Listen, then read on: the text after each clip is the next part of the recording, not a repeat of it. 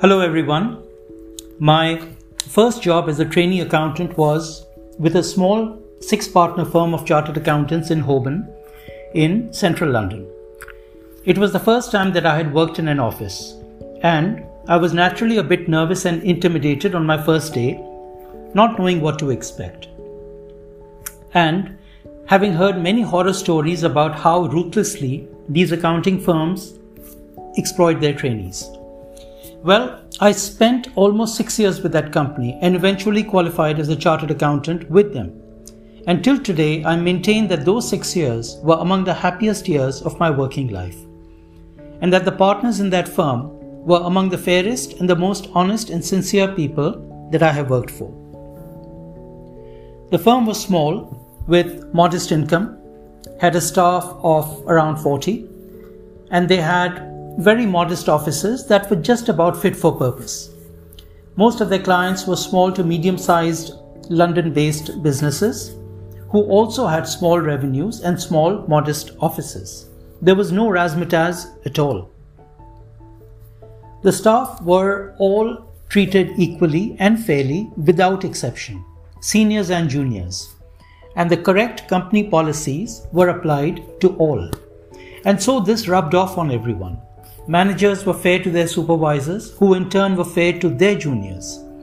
And during my years with them, while I did see some people join who did step outside the line of the firm's values, they didn't last very long.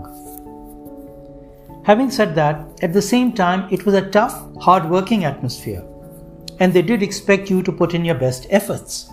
But credit was given when deserved, and staff told in no uncertain terms when mistakes were made. But we were all happy and motivated and knew exactly where we stood. During Christmas, staff were entitled to an annual bonus, and I always knew what to expect. And never once did my bonus amount come as a surprise, as throughout the year I knew and had been regularly told of my successes and my failures. So my year-end results came as no surprise, which is really how it should be. The other thing about that firm which I find really surprising till today is that they would never expect you to work outside of the normal official office hours, and there was no taking any work home.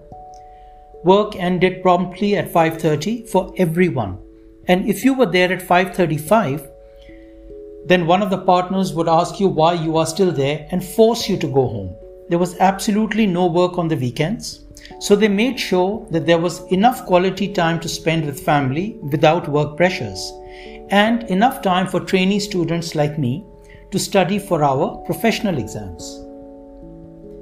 An example of their fairness is that more than half our time would be spent away from the office on audits at various clients' premises, which could sometimes be quite far away, and there could be a bit of travel time involved. The rule was that if you were supposed to leave your home at the normal time that you would leave, as if you were coming to the offices, and you were expected to leave the client's premises at a time which would allow you to reach back home at your normal time. So even during away audits, they didn't expect you to put in anything extra in terms of working time or travel time. And mind you, all this was left to your own honesty and integrity, and there was no double checking any of this. The sort of management that I had experienced in that firm, I have not seen elsewhere.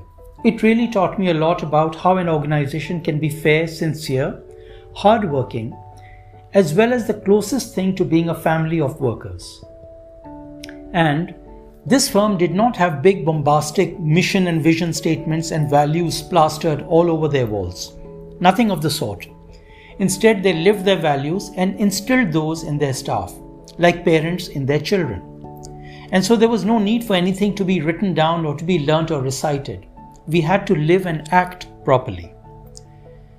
There was one problem though, and that is that I had spent my first 6 years with a company that had set these extremely high ethical and moral standards, which in a way became ingrained in my DNA.